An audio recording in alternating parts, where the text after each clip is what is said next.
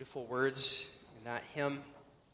Third stanza says, finished all the types and shadows, all of those types and shadows that are pointing ahead to Christ. We've been hearing throughout the book of Job how Job is one of those types and shadows. Jesus said that all of the scriptures point forward to him. And so in Christ, all those types find their fulfillment, so that even the death and hell that we sing of in that second line of the third stanza, no more shall awe those who were found in Christ. Bildad, in what we're about to read from Job chapter 18, will preach a message of hell and death. But for those who are found in Christ, the one to whom Job points, that message need not terrify us. Job chapter 18. 2 weeks ago, we heard Job's lament in chapters 16 and 17. Remember where he confessed, especially at the end of chapter 16 in verses 21 and 22, his hope in a heavenly mediator and friend, one who would plead his case with the love and sympathy of a friend and neighbor, of a near kinsman. That was the hope that kept Job, even in the midst of his sadness and lament, from throwing in the towel. But now Bildad the Shuhite, his friend, responds in chapter 18, and really what he does is he seeks to deny and silence any such hope, any hope of a mediator. Remember all the way from the beginning, the first speech of Job's friends, Eliphaz in chapter 5 and in chapter 4 denied that there could be any such mediator. His friends have continued to deny that, even as Job's hope in a mediator continues to grow. So we'll begin reading in Job chapter 18 and see what the message of Bildad is with no mediator. It says, then Bildad the Shuhite answered and said, how long will you put an end to words? Gain understanding, and afterward we will speak. Why are we counted as beasts and regarded as stupid in your sight? You who tear yourself in anger, shall the earth be forsaken for you, or shall the rock be removed from its place? The light of the wicked indeed goes out, and the flame of his fire does not shine. The light is dark in his tent, and his lamp beside him is put out. The steps of his strength are shortened, and his own counsel casts him down. For he is cast into a net by his own feet, and he walks into a snare. The net takes him by the heel, and a snare lays hold of him. A noose is hidden for him on the ground, and a trap for him in the road.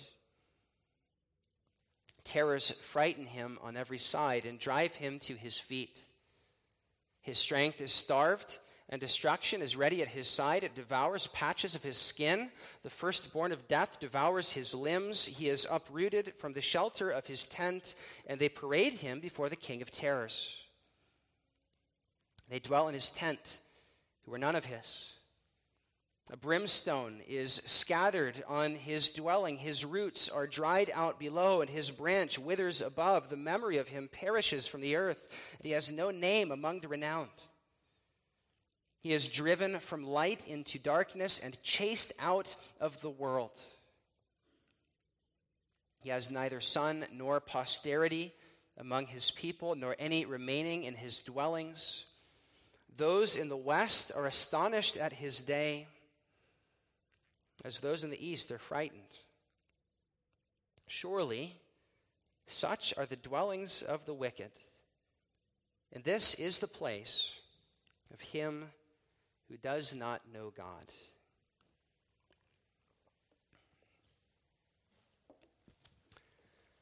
Congregation, just a few weeks ago, marked the 281st anniversary of Jonathan Edwards' famous sermon, Sinners in the Hands of an Angry God, where he preached from Deuteronomy 32, verse 35, about the fate of the wicked, who, if they do not repent, will be consumed by the wrath of God.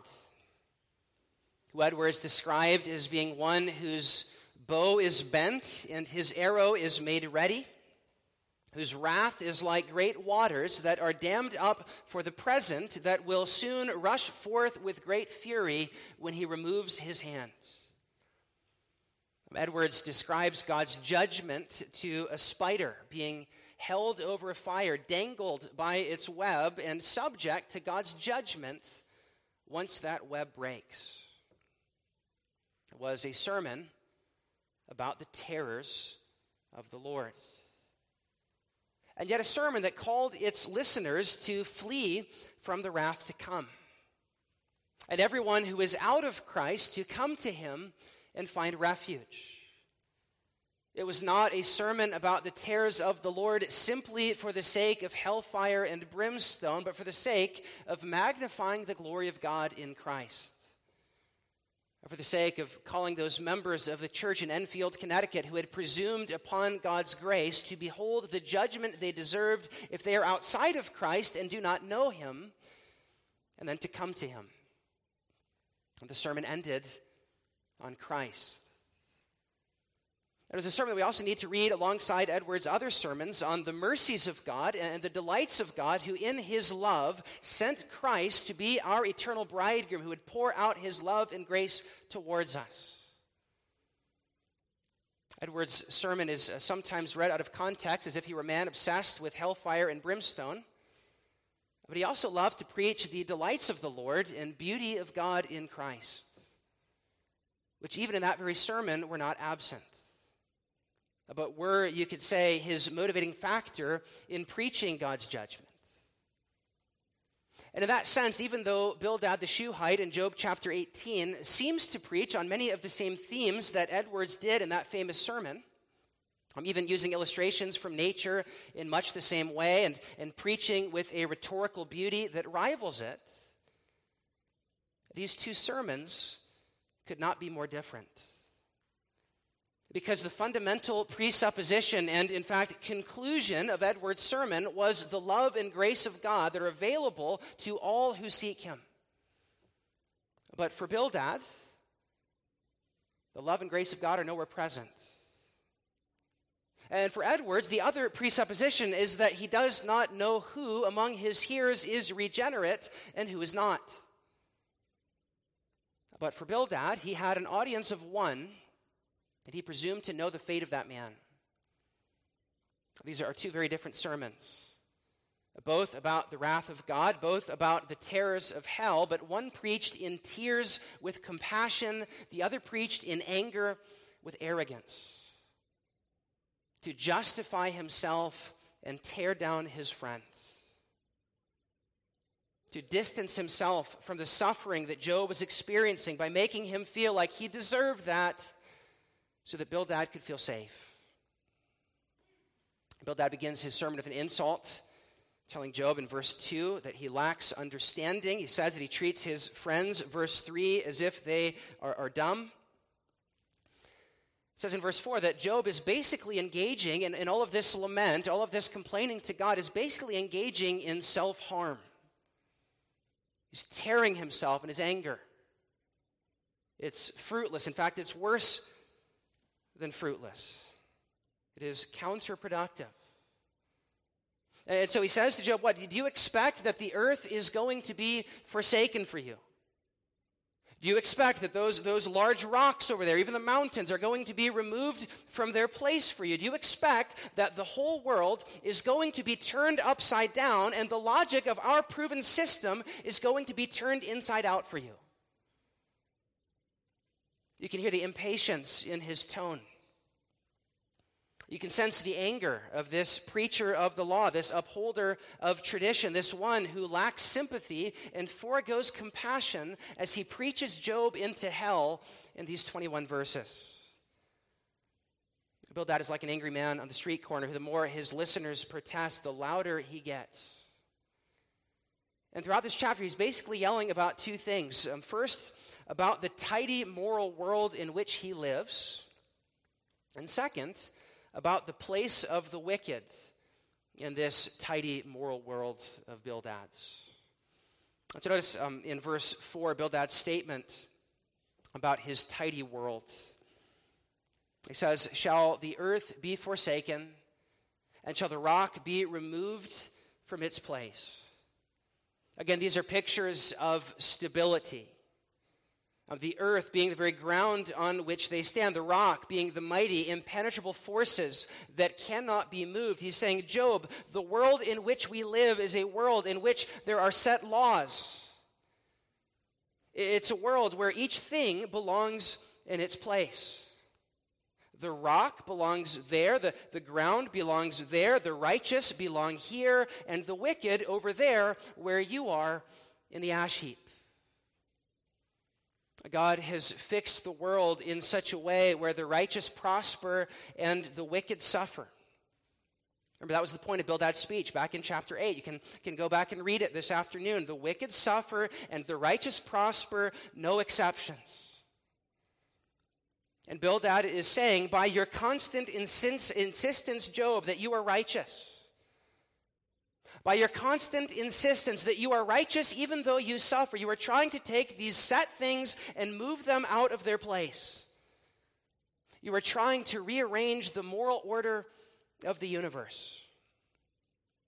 Christopher Ashe says Bildad inhabits a conceptual universe where everything has its place and everything is in its place.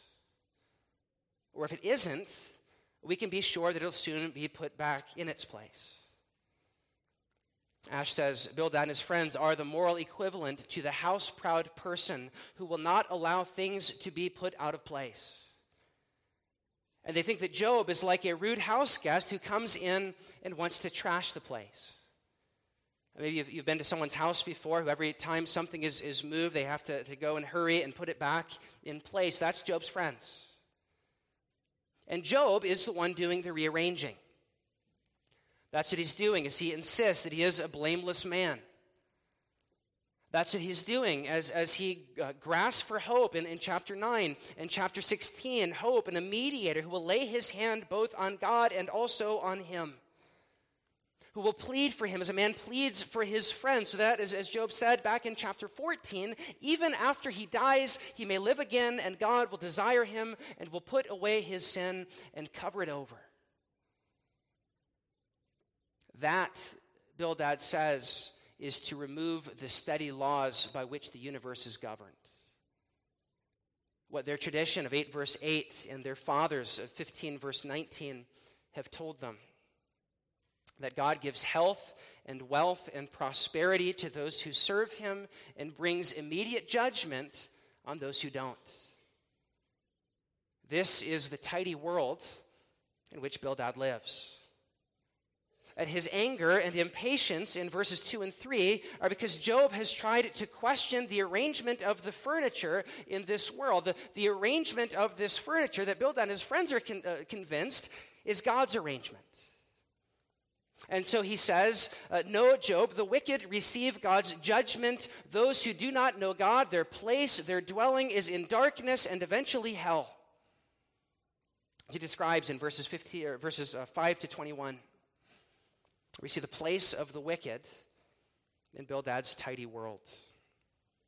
In these 16 or so verses, you can notice several movements in this section of Bildad's speech. We see in verses 5 and 6 this theme of darkness, a theme that has come up often in Job's speeches. Remember, he's I think, mentioned it at the end of every single one of his speeches so far.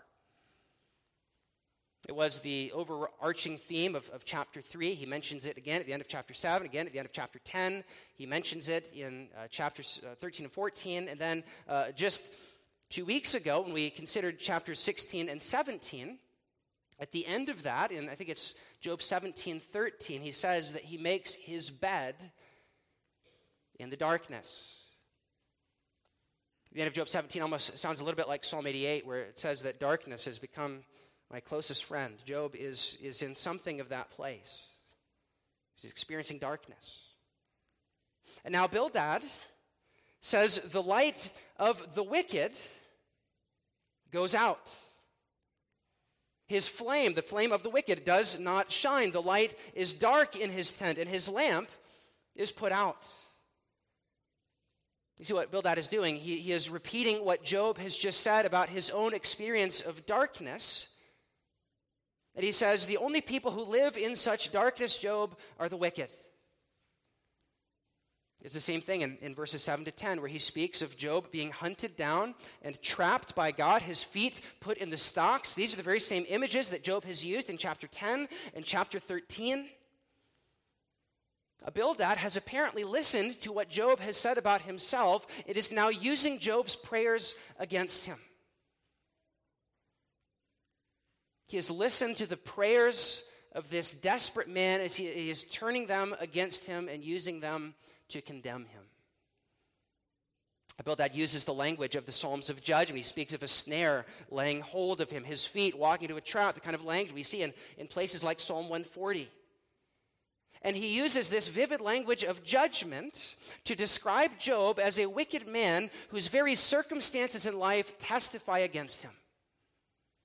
That he is a wicked man. And so, because he is a wicked man, Bildad says, terrors frighten him on every side.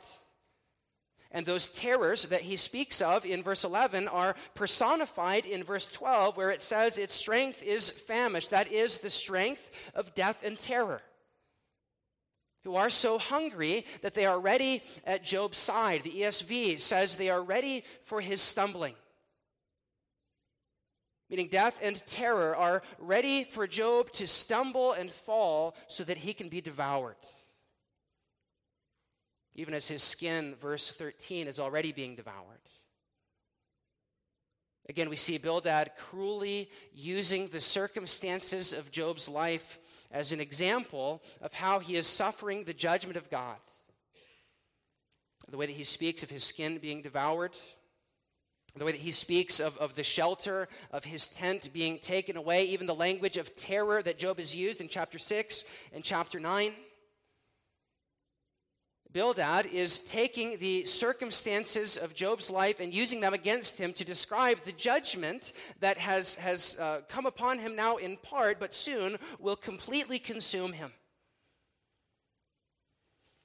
He's saying, Job, the terrors that you are experiencing are but little foretastes of the hellfire that will soon devour you. He speaks in verse 19 of his dead children, of the wicked man having no posterity. He speaks in verse 15 of brimstone, which is scattered on his dwelling, drawing out his roots and causing his dwelling to wither. It makes us think of that fire from heaven, that brimstone that came down in chapter 1.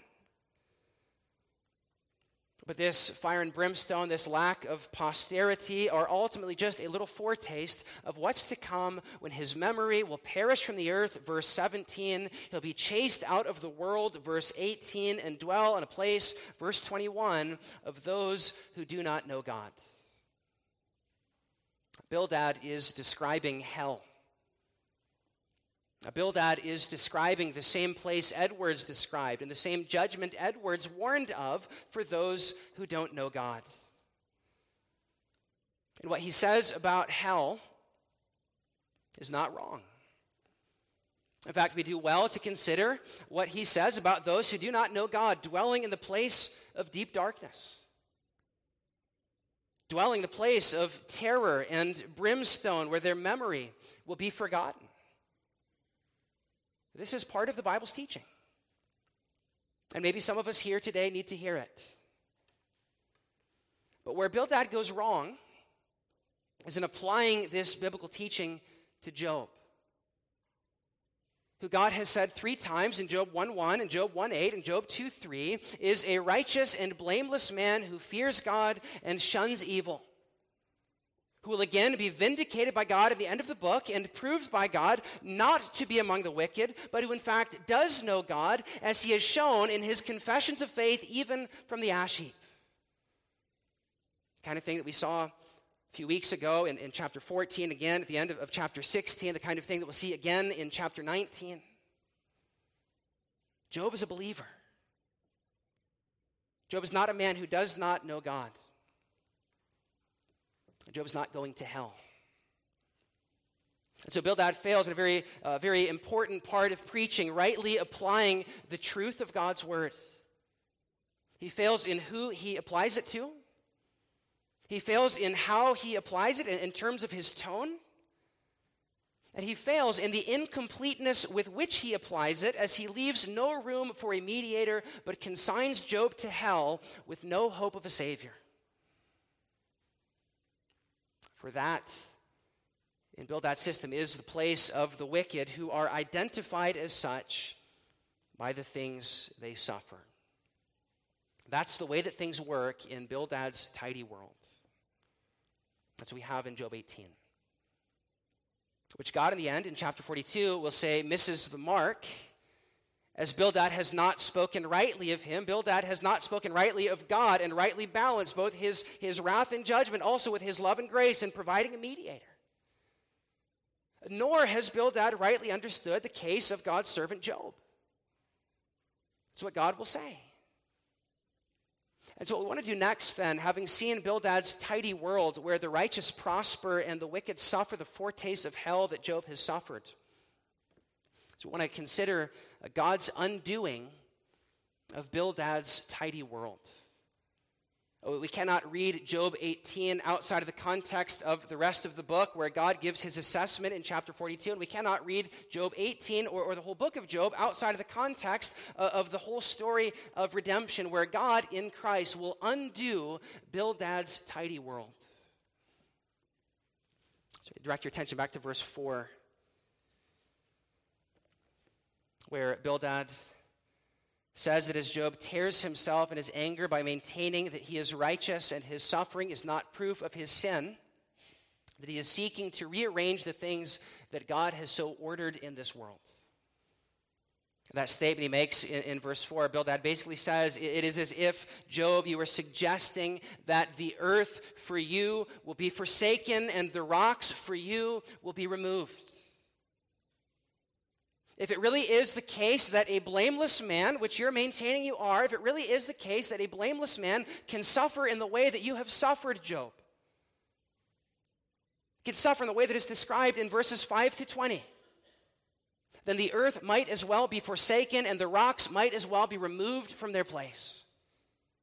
All that is steady and stable in this world might as well be rent asunder. That's what Bildad is saying in verse 4. But as you think about those words in verse 4, I want you to think about what or who we have been saying Job is a type and shadow of. Even made that point again as we sang in that song of preparation about all of the types and shadows in the Old Testament. We're pointing forward to Christ. That's the point that we've been making about the book of Job. That Job is God's champion, who God, in that exchange back in chapter 1, holds up in the face of his accuser. That's literally what the Satan means, the accuser. And God is the one who first mentions Job. He says, have you considered my servant Job? He brings him up. He is delighted to bring him up, and he holds him up in the face of the accuser as a glorious and righteous one who will be brought low by innocent suffering, and yet in that suffering will remain faithful to God. And in so doing will silence the accuser. He will, in a sense, crush the serpent and foreshadow his destruction. He will suffer, though not for his own sin. In suffering, he will remain faithful, and then he will intercede for others, even his enemies, and finally be exalted to an even greater status than he had before. Twice the number of everything that is mentioned in chapter 1 we read of in chapter 42. We see this pattern of glory, suffering, and greater glory. That is the messianic trajectory that we find in the Psalms, we find in the Gospels, we find in the Epistles, we find in the story of Christ, that we find in the story of Genesis all the way to Revelation. Glory, suffering, and greater glory. Job, in his life, is foreshadowing the greatest story, the story of Christ. And Job's friends who insist that he deserves what has come upon him, they are playing the part of those who will mock the Savior. Those, as it says in Psalm 69 and Psalm 22, will wag their heads at him and mock him. They're playing the part of his accusers, who will then be silenced as in his suffering, in the suffering of Christ, the earth will indeed be forsaken, the rocks will be removed from their place. That's what we sang of in number 339, as we sang, "Hark the voice of love and mercy, sounds aloud from Calvary, see it rends the rocks asunder, shakes the earth, and veils the sky." Matthew chapter 27. 26, it says, "And Jesus cried out with a loud voice and yielded up his spirit. And the veil of the temple was torn in two from top to bottom, and the earth quaked, and the rocks split." Just before that, it speaks of the darkness that covered the earth as the earth was forsaken, as Christ hung on the cross. Beloved, in the cross of Jesus Christ, in the death of Christ, whom Job anticipates, the rocks, as Bildad says in verse 4, will literally be removed from their place. The earth will shake, and that which was steady and stable, their whole religious temple system, will be turned upside down in the death of that righteous man who is then proclaimed to be God's son and God's champion.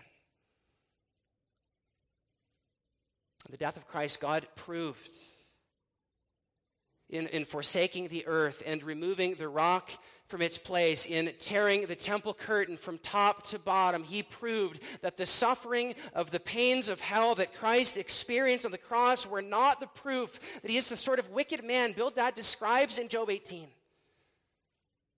But he is, in fact, an even more righteous man than God has described in Job chapter 1. Or than Job will describe in Job 31. God, in the revelation of his Son, will undo Bildad's tidy world. He will undo the tidy world of prosperity theologians and Pharisees and professors of the Christian faith who think that they are owed a life of health and ease if they follow God. Or who look at the suffering of others and conclude that they must have sinned to bring that suffering upon themselves. That they must have done something wrong. If their child abandons the faith, they must have done something wrong. If their spouse leaves them, they must have done something wrong and not cared for themselves. If they're suffering ill health, God will overturn and undo the entire system of the tradition that Bildad and his friends have inherited. A system that some of us have inherited. He will overturn and undo it in the revelation of his Son, of whom Job's life is a prophetic shadow. A picture of the one who will descend into hell for us, as we confess in question answer 44, suffering unspeakable anguish, pain, and terror of soul on the cross, but also earlier to deliver us from hellish anguish and torment. Who will descend completely into the hell of Job 18, verses 5 to 21, so that we might be lifted up to heaven, though we do not deserve it. Ash says Job's experience of hell that is described in chapter 18 is fulfilled by the Lord Jesus Christ entering into hell for us on the cross. When he did, the land was cast into supernatural darkness, fulfilling verse 4, the earth forsaken. He felt himself dragged down into the inescapable punishment of sinners that is described in verses 7 to 10, the insatiable terrors of hell from verses 11 to 14, even the total dissolution of his relationship with his Father, worse than what we read of in verses 17 to 19. He endured the terrible separation from this world in public disgrace, and he did it to redeem sinners. He went to hell that we might go to heaven. And because he drank the cup of God's wrath to the dregs, we will never have to do so.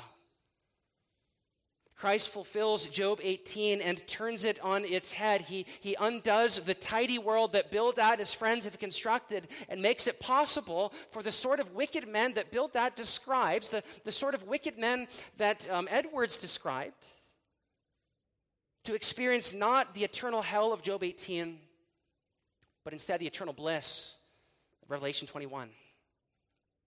where God will be our God and we will be his people, and he will wipe every tear from our eyes, and there will be no more death, and there will be no more sorrow, no more crying, no more pain, but the former things will have passed away for all who find refuge in the Son.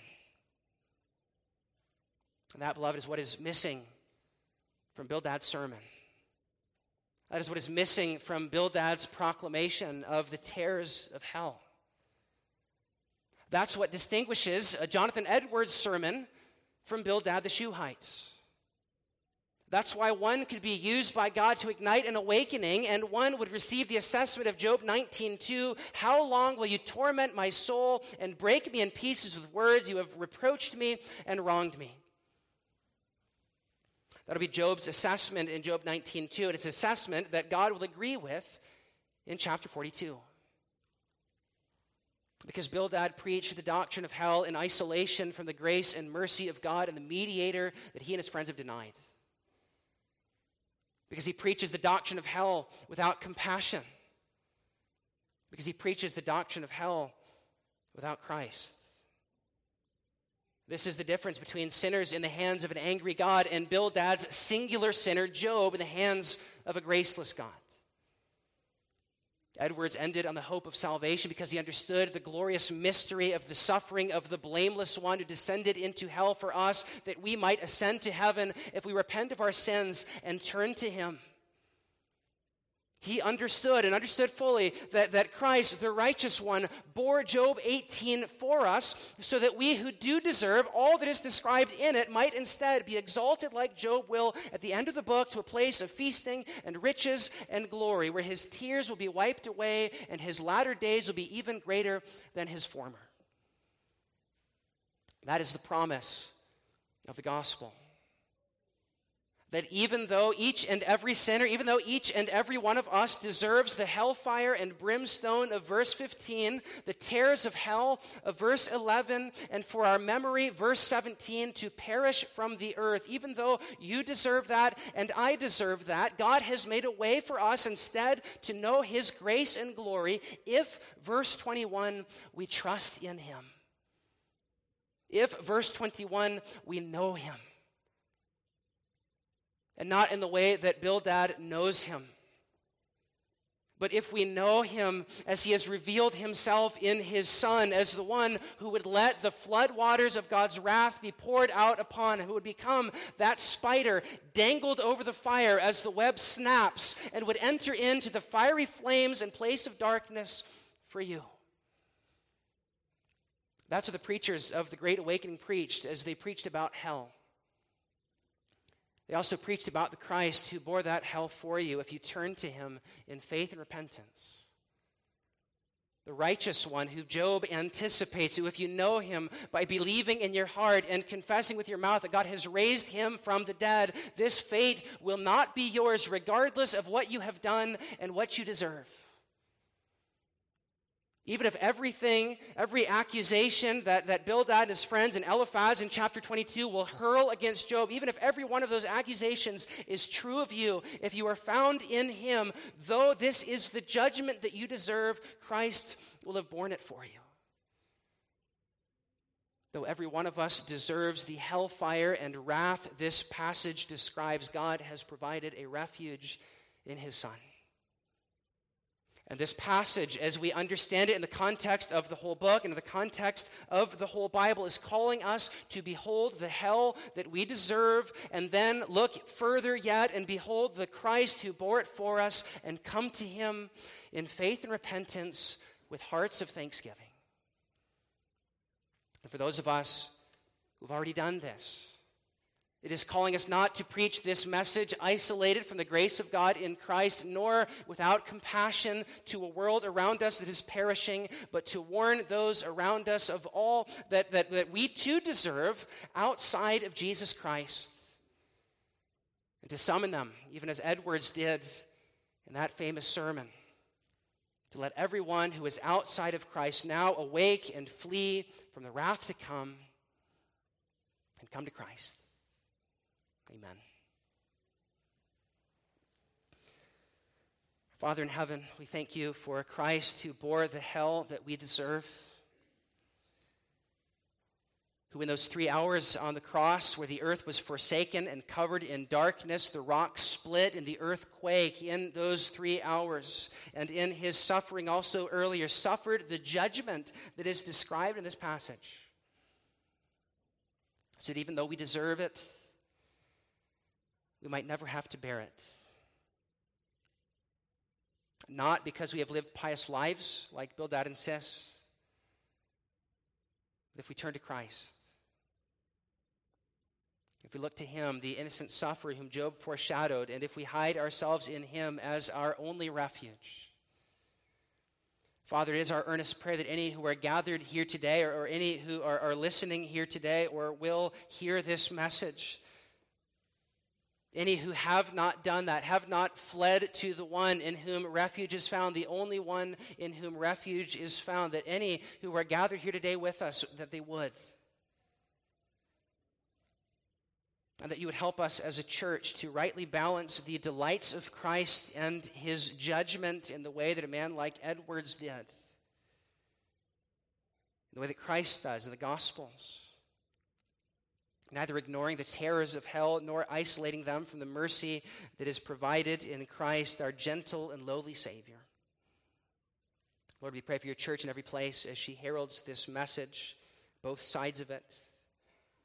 That you would bless the proclamation of that message, and that through it you would draw men everywhere, all men everywhere, to repentance and to salvation.